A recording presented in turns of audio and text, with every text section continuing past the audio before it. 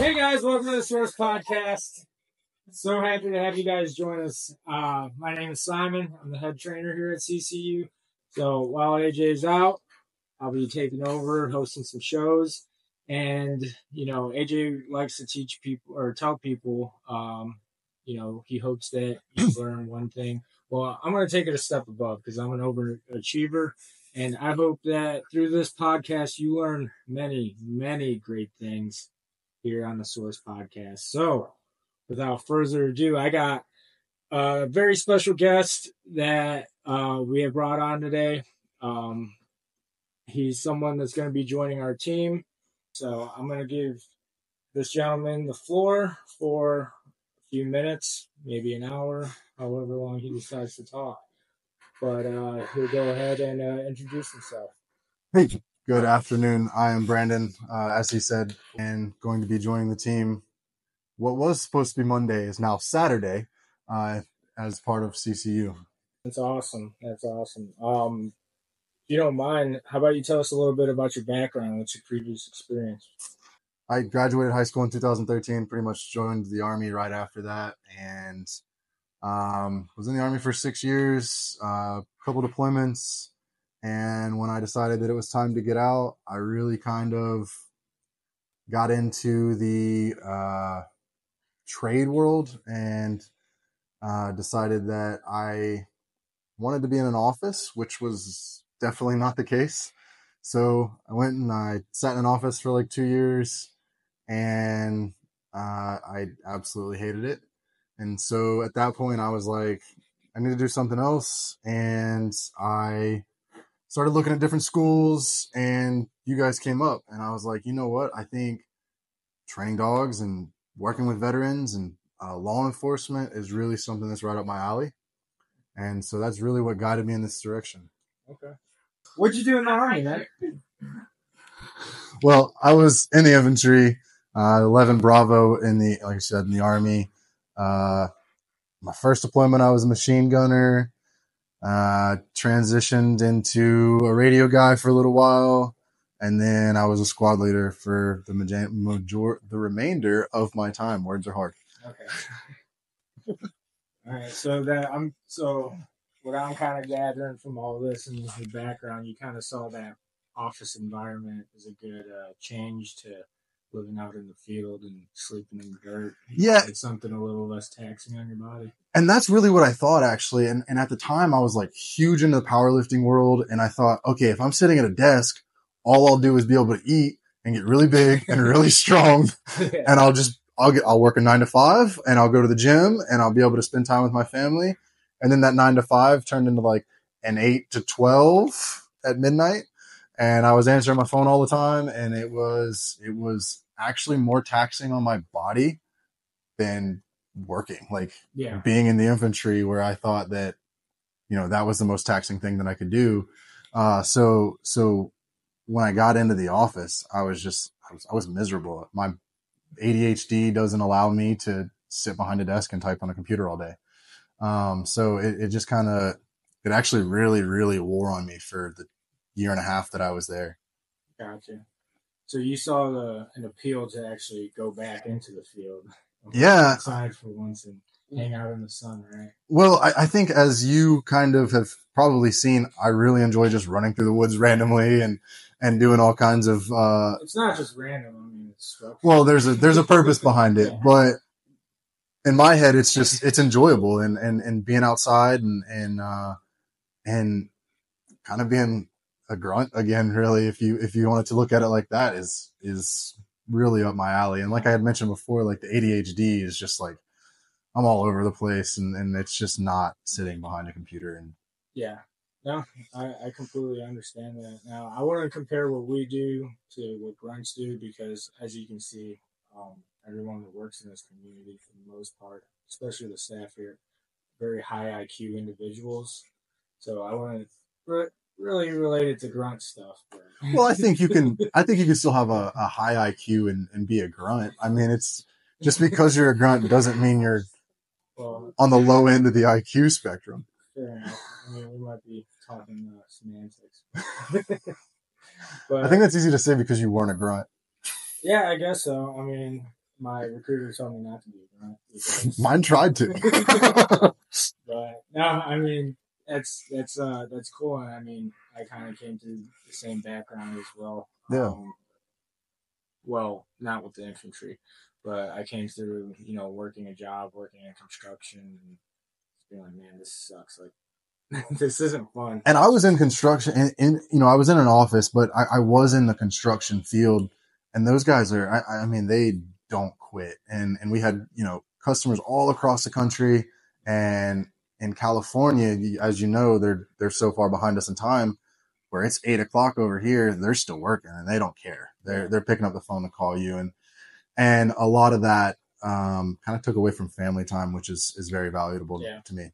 Yeah. I mean, I think one of the beauties of, and I think you've sensed it since you've been working here with us, at least through the trainers courses. I mean, working with these dogs feels fulfilling, Oh, it's incredibly fulfilling. And even throughout the trainer course, when I see something and it's like, yo, that is really cool. And it's like, it provides a purpose, essentially. Yeah. Well, I mean, because you brought that up, that's a good segue to my next question. I was going to ask you about, through your training, what was the most surprising but also most valuable thing you learned? As far as surprising goes, we'll break it down into two parts. As far as surprising goes, like, you don't realize, I think, outside of this world, how intelligent these animals are. And so when you start working, with pets, even if you've got pet dogs, you're like, oh, it's a pet. It does what it does. And a lot of, even somebody, with somebody with no experience, they're just going to look at a dog and they're going to think that, they're kind of dumb. I mean, it is what it is. I have a French bulldog at home, and I'm sure if I tried to get him to do some of this stuff, he'd be like, no. And so, to see how fast these dogs pick things up, and actually how intelligent, back to IQ, how intelligent they are. That was truly like the really surprising thing to me that kind of clicked, is like, wow, these dogs are actually far more intelligent than we let them be. And as pets, we kind of like hold that back. And even when people get some of these pets that are working dogs, they see that and they're like, these pets or these dogs are super intelligent, and now we have a purpose for them. And it's like really cool to see how fast they pick up on the purpose. Yeah. I'm going to kind of go outside of the hands-on experience and kind of think big picture with value. It is, and take, a police working dog, for instance. To me, that's realistically what I have kind of really started to enjoy in this. And so, what a police dog is able to do on the street, essentially. We've talked countless times about how, drug busts and apprehending suspects and just different things like that. I think, to me, that is the end product, to me, is the most valuable. And I know that there's a million steps to get to that end product, and it takes a lot of time.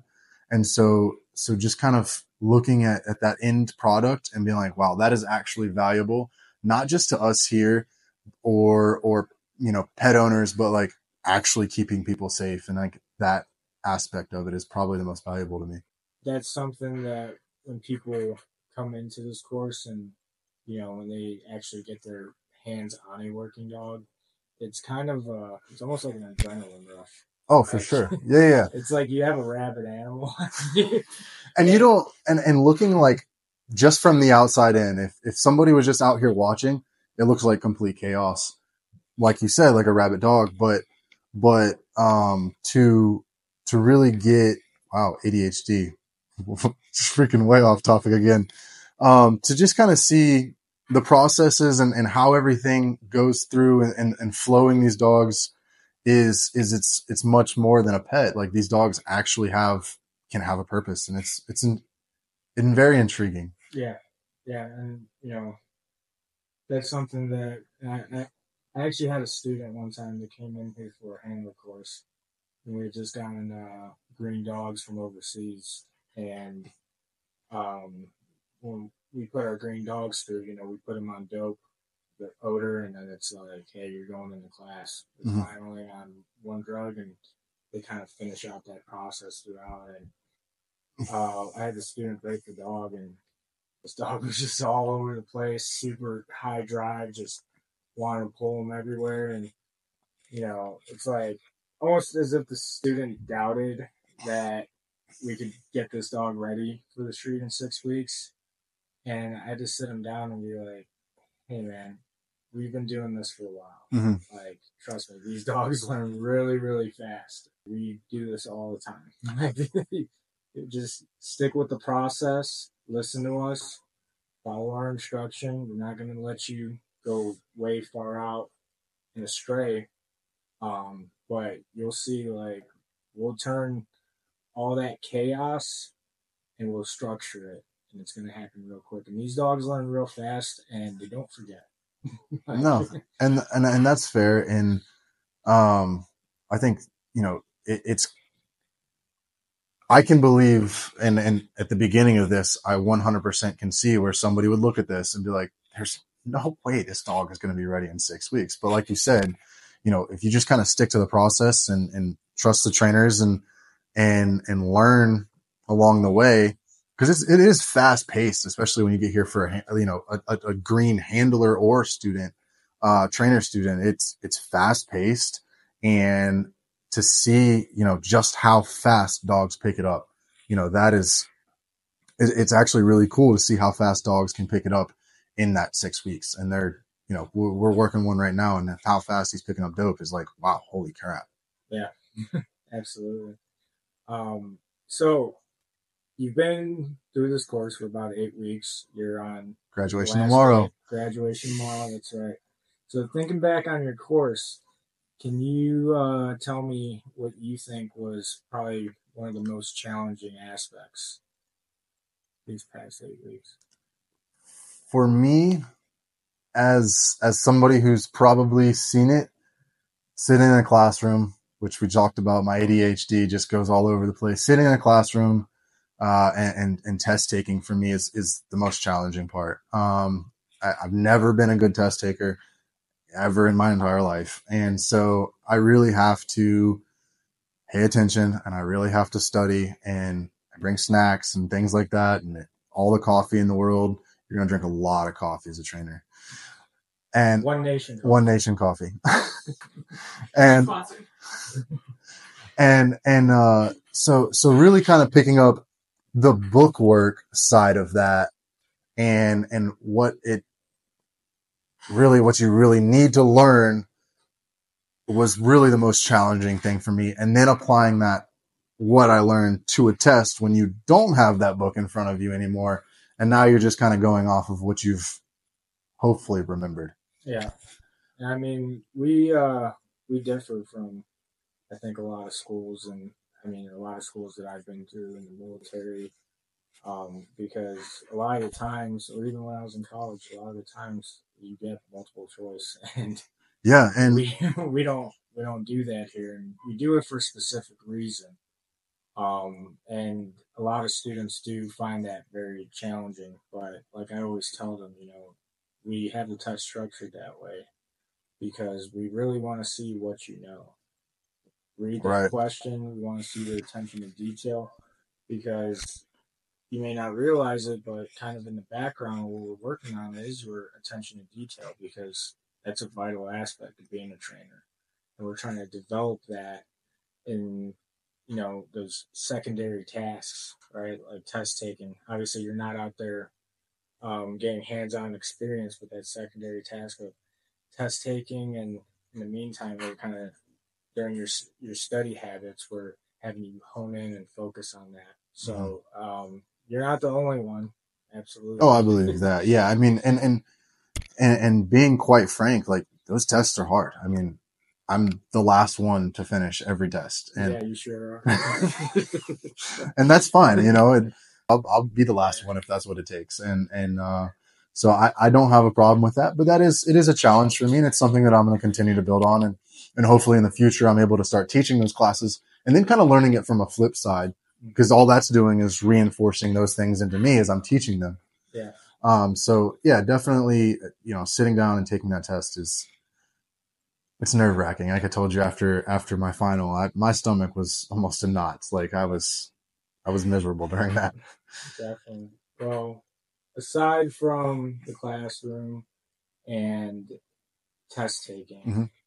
what do you think you struggled with the most as far as out in the field with those dogs? That's easily it's timing, and I know that, like, I know that still to this day that my timing has to get better. Whether it's rewarding or corrections or anything like that, it just has to be. It's got to be very on point, and because dogs' attention spans are like ours, and they don't care. If you're not correcting them, well, obviously, but if you're not correcting them in the right amount of time, they're already off. They're off course. They're off track. They're off, whatever that objective is. And so timing has definitely been the hardest thing for me out in the field when it comes to picking up things. And realistically, I think it's, a good example that I can give is during just basic obedience work, and getting that timing down has been challenging. Yeah. And that's something that I've been in your same shoes. Of course. I've gone through this course. And, yeah. I kind of taken the same pathway that I've taken from going to this course and working here at Custom K9 as a trainer. And, I can say that, I didn't have the best timing either. Mm-hmm. And I mean, sometimes it's funny because you guys look at me like you'd be like, this dog's not working. Like, I take the dog and then it's working. Yeah, it's you fixed. Guys are like, what the heck? What the heck? And I mean, it's not a magic touch. It's just I've been practicing. I've gotten all that practice because it didn't used to look like that. That's something that will slowly start to. I'll be better at my timing, and I understand that, and it's just something that I'm going to have to continue to work on. Yeah. But I'm not afraid of a little work. Yeah. Well, through practice, obviously, this is something I've been doing for a while and doing it every day, and I'm always getting an opportunity to practice. And when you figure that timing out and you have that really good muscle memory, because all timing is you communicating with the dog. Right. And, you don't want to blur those lines with the dog. So you want to be very precise about what you want them to say, whether it's rewarding or, like you said, corrections. I'm communicating with that dog. And if my message is just a little too late or too early, it can screw up what that dog is or what we're trying to communicate. Yeah, you're blurring the lines. And how that message is being received. So, and that's something that, I was harped on. My trainers really pushed me to understand, and that's something that I try to pass on as well to trainer students and handler students, because that's one of those aspects that when you get that timing down and you really understand it, it's really gonna everything else kind of just falls in place. Mm-hmm. So, but yeah, I feel where you came through. I can feel. I can feel that. I understand that it's a lot of just repetition. So we talked about your struggles, right? Some of the challenging aspects. Where do you think that you had the most success? I know this is going to be another answer to another question. I think I've really picked up on bite work. Well, first of all, that was the first time I've fallen all course. So just gonna throw that out there. And he took my legs out from underneath me. I mean, the thing is, I don't know. You mentioned your ADHD, and I remember right before that, I said you're gonna need to present the left leg. It was 100% my fault. Yeah. And then you went ahead and told me that I didn't say that, and then you were corrected by my apprentice, Keely. Shout out, Keely. I didn't say that you didn't say that. I just said that I didn't hear that. Yeah. But that's because I was, ADHD. Yeah, we could blame them. But attention to detail is also an important aspect. So, Good call. Good call. yeah, I mean, I would agree. You've been pretty successful, but still need that attention to detail at the end of the day. And I mean, bite work is one of those things that I personally took a liking to, especially being in the decoy suit. I never thought, I mean, I'm kind of just a rodeo clown out there. Yeah, and I'm always the first one to volunteer, which I Yeah. think might have become a problem at some point when other people were catching bites and you were like, no, you cannot. And because it excites me. It's fun. Yeah. You're literally playing tug of war with a dog, but you're in this big suit and it's like kind of bulletproof almost. Yeah. And I mean, you know, the bite work's sexy. Everyone wants to do the bite work. I think bite work really draws people in. We're keeping sexy in there, right? Okay. I'm gonna keep dropping sexy. You can look at me, it's okay.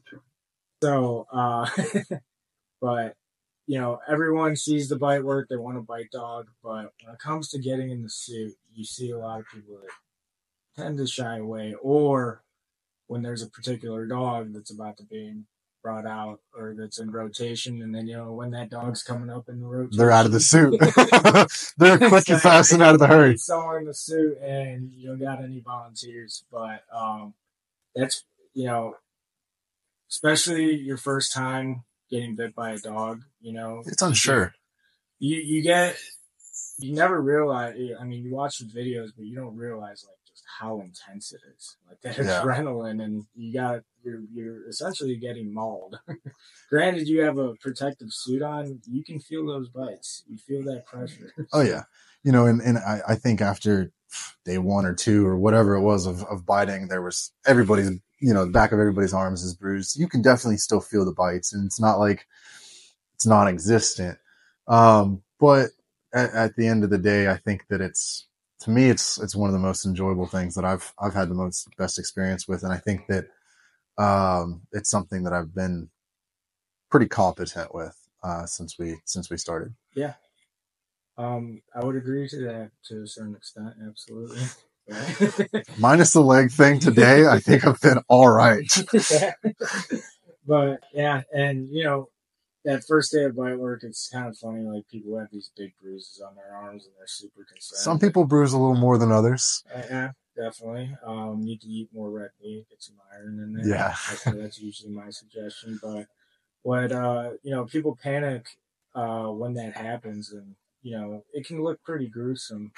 And I think I told your class this, but you know, I try to tell this to every class because I know it's always on somebody's mind. Like, is this normal for my arm to look like this? Right. And when it comes to the sport of decoying or just decoying in general, your body, when you're first exposed to bites like that, your body's just not used to that kind of trauma in that area. Yeah, so it's new. Yeah, it's a new experience, and you're just getting bruised up, and it looks nasty. But I assure people, you know, you keep doing it, you keep pushing through it, you know, it's something that your body, you're essentially just hardening your body. Just good old fashioned body hardening. I think there's also like a mental aspect to it too, you know, and sure, it's not the most comfortable thing in the world. You're in that big suit, especially if it's hot out. You're going to be sweating. Like I came back today drenched in sweat after working one of the dogs. And, oh yeah. And especially those hot summer days. Yeah. In Georgia. That's lovely. With our humidity. And then you got to get a suit from someone that just finished doing bite work, and they're quite a sweaty person. So yeah, and I'm one of those sweaty people, so I know when people get that suit on after. A lot of people don't know this, but I'm actually the stinkiest trainer here at CCU. So it's because you don't take showers. Yeah, I do, just not often. You go down and take them in the river. Yeah, in the river.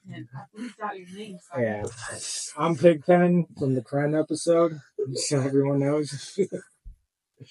But and I think there's a mental aspect to it too, in the sense of like there is so much going on around you in that bite suit. You know, you're getting instruction from a trainer. You've got a handler that's giving dogs instruction. You've got praise going to the dog. You've got to react.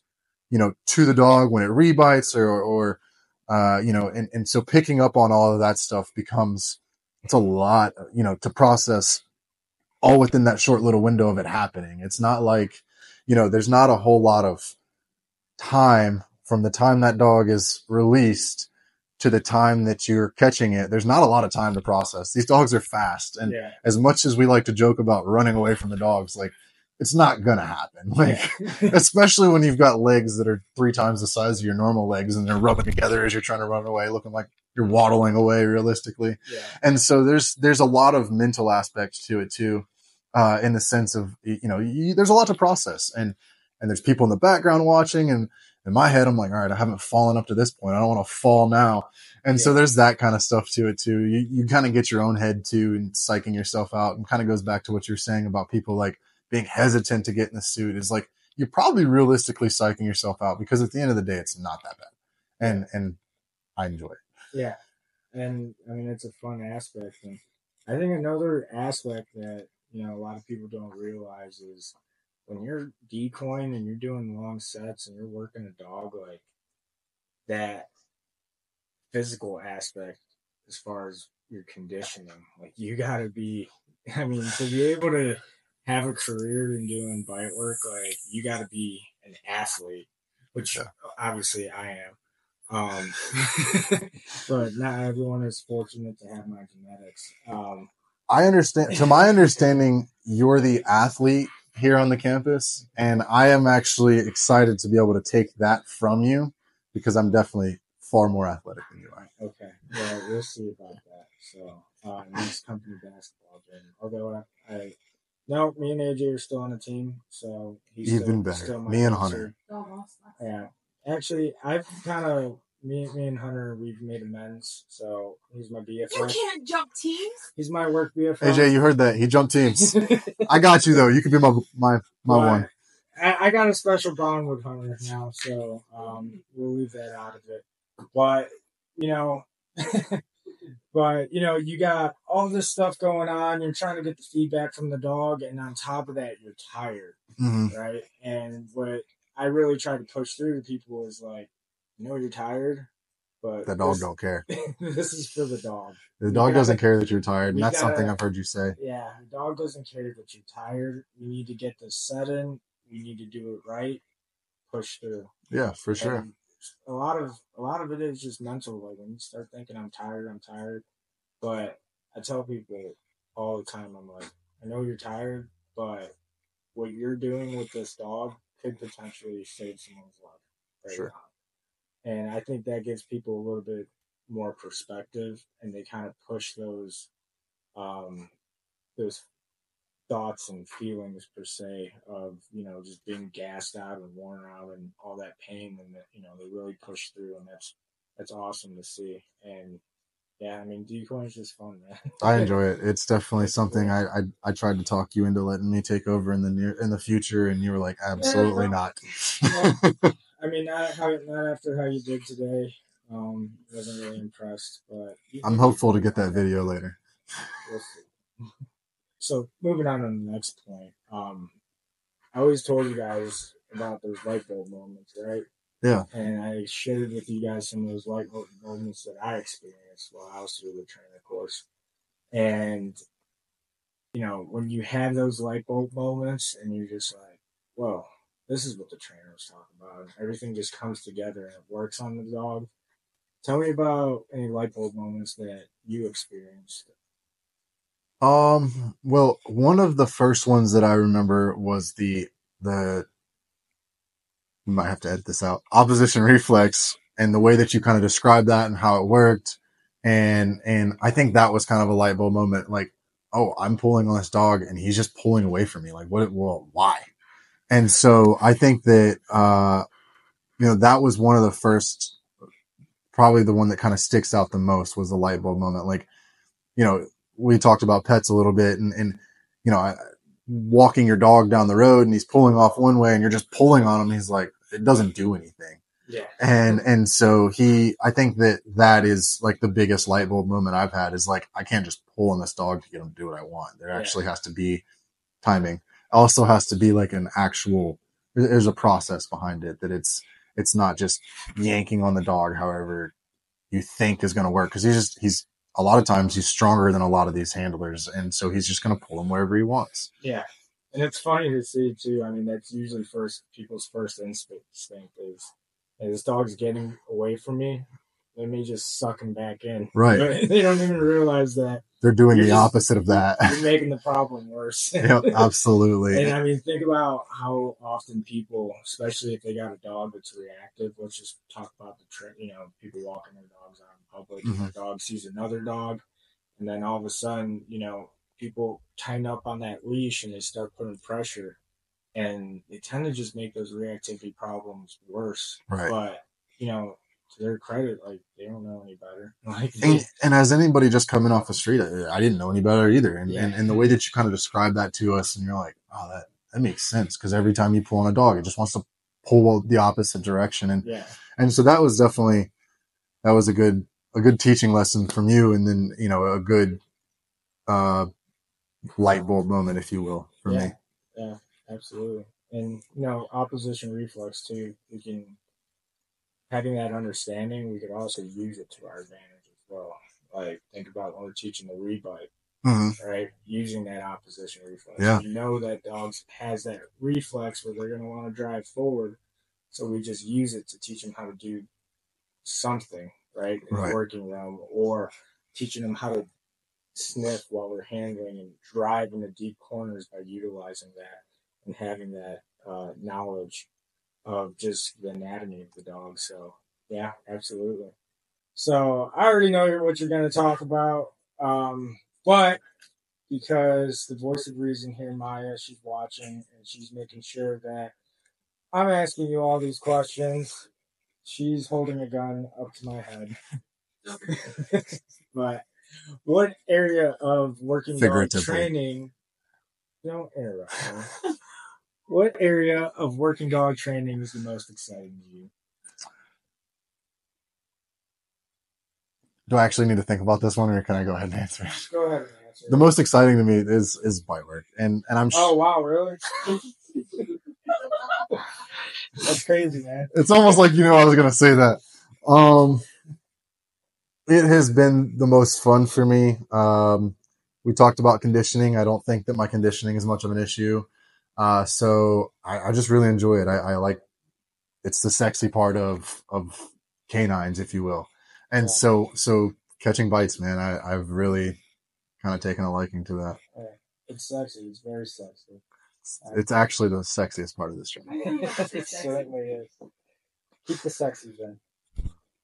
So, okay, that's the most exciting to you. Which do you think is the least sexiest? Do you think you know what I'm going to say here? No, actually, I don't. When it comes to physically working with dogs?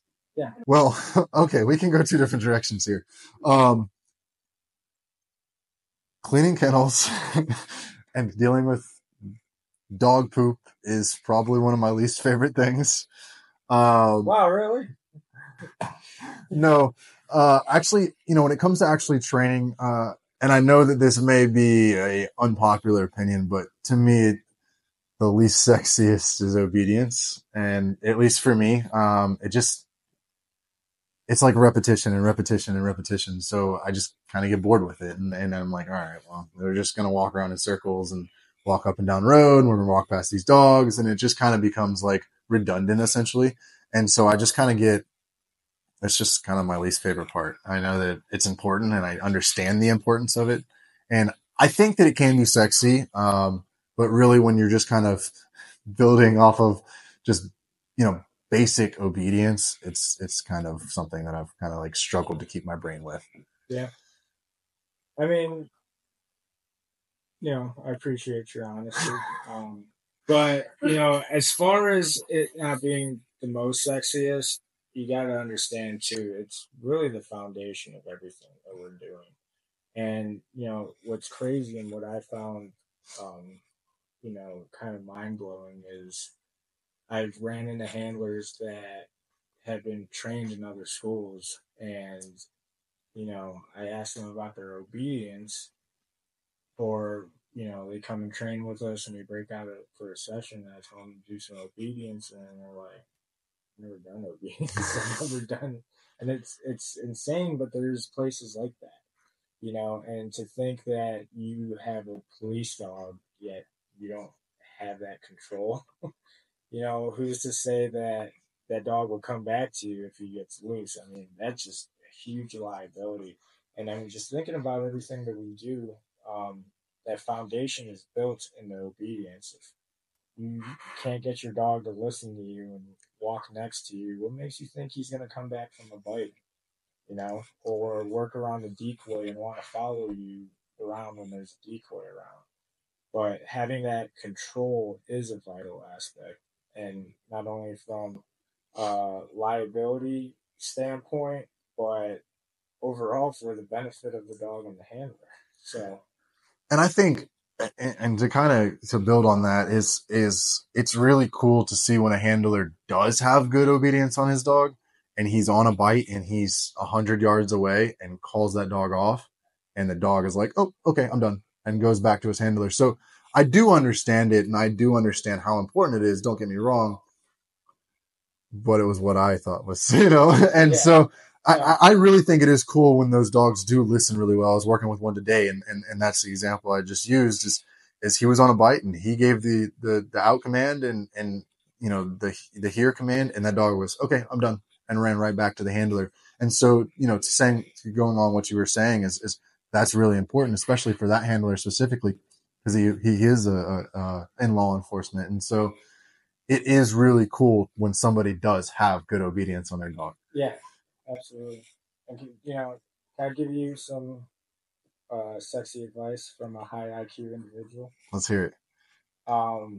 This is just something, and I'm kind of delving into some of my experience, but just sharing with you what was one of the least sexiest aspects for me was tracking. I hated tracking. Really? Yeah. I did this course in the summer, but maybe the spring, early summer. And I'll tell you something. If I was tracking like this, it wouldn't be too bad. But in the summer, we get those gyro spiders. Mm-hmm. You know what I'm talking about? Oh, yeah. Those big green alien spiders. And they make webs as big as they possibly can. Yeah, so think about doing puppy tracks out there in the woods. And you got to pick a new track every time. So it's not like the person before you knocked down all the gyro spiders before you walked through it. So you're just stuck knocking them down as you run through. So I was like, man, this sucks. That's fair. But, even though it was one of those aspects that, I didn't enjoy the most, I didn't want it to be an aspect that was going to, hinder my performance. Right. Hey guys, Voice of Reason here. Due to some technical difficulties, we did lose audio for the rest of this week's podcast episode. However, if you have any questions or you just want a little bit more information about any of our trainer or handler courses, you can always head over to our website, which is always linked below in the show notes, as well as all of our contact information if you'd rather get in contact with someone to figure out which course may be the best option for you. If you were just tuning in to hang out with us and listen, thanks so much for hanging out. We appreciate it. Don't forget, Tuesdays our short sets are going up. Fridays we'll have our long form up. Both are always posted at noon, so we'll see you guys next week.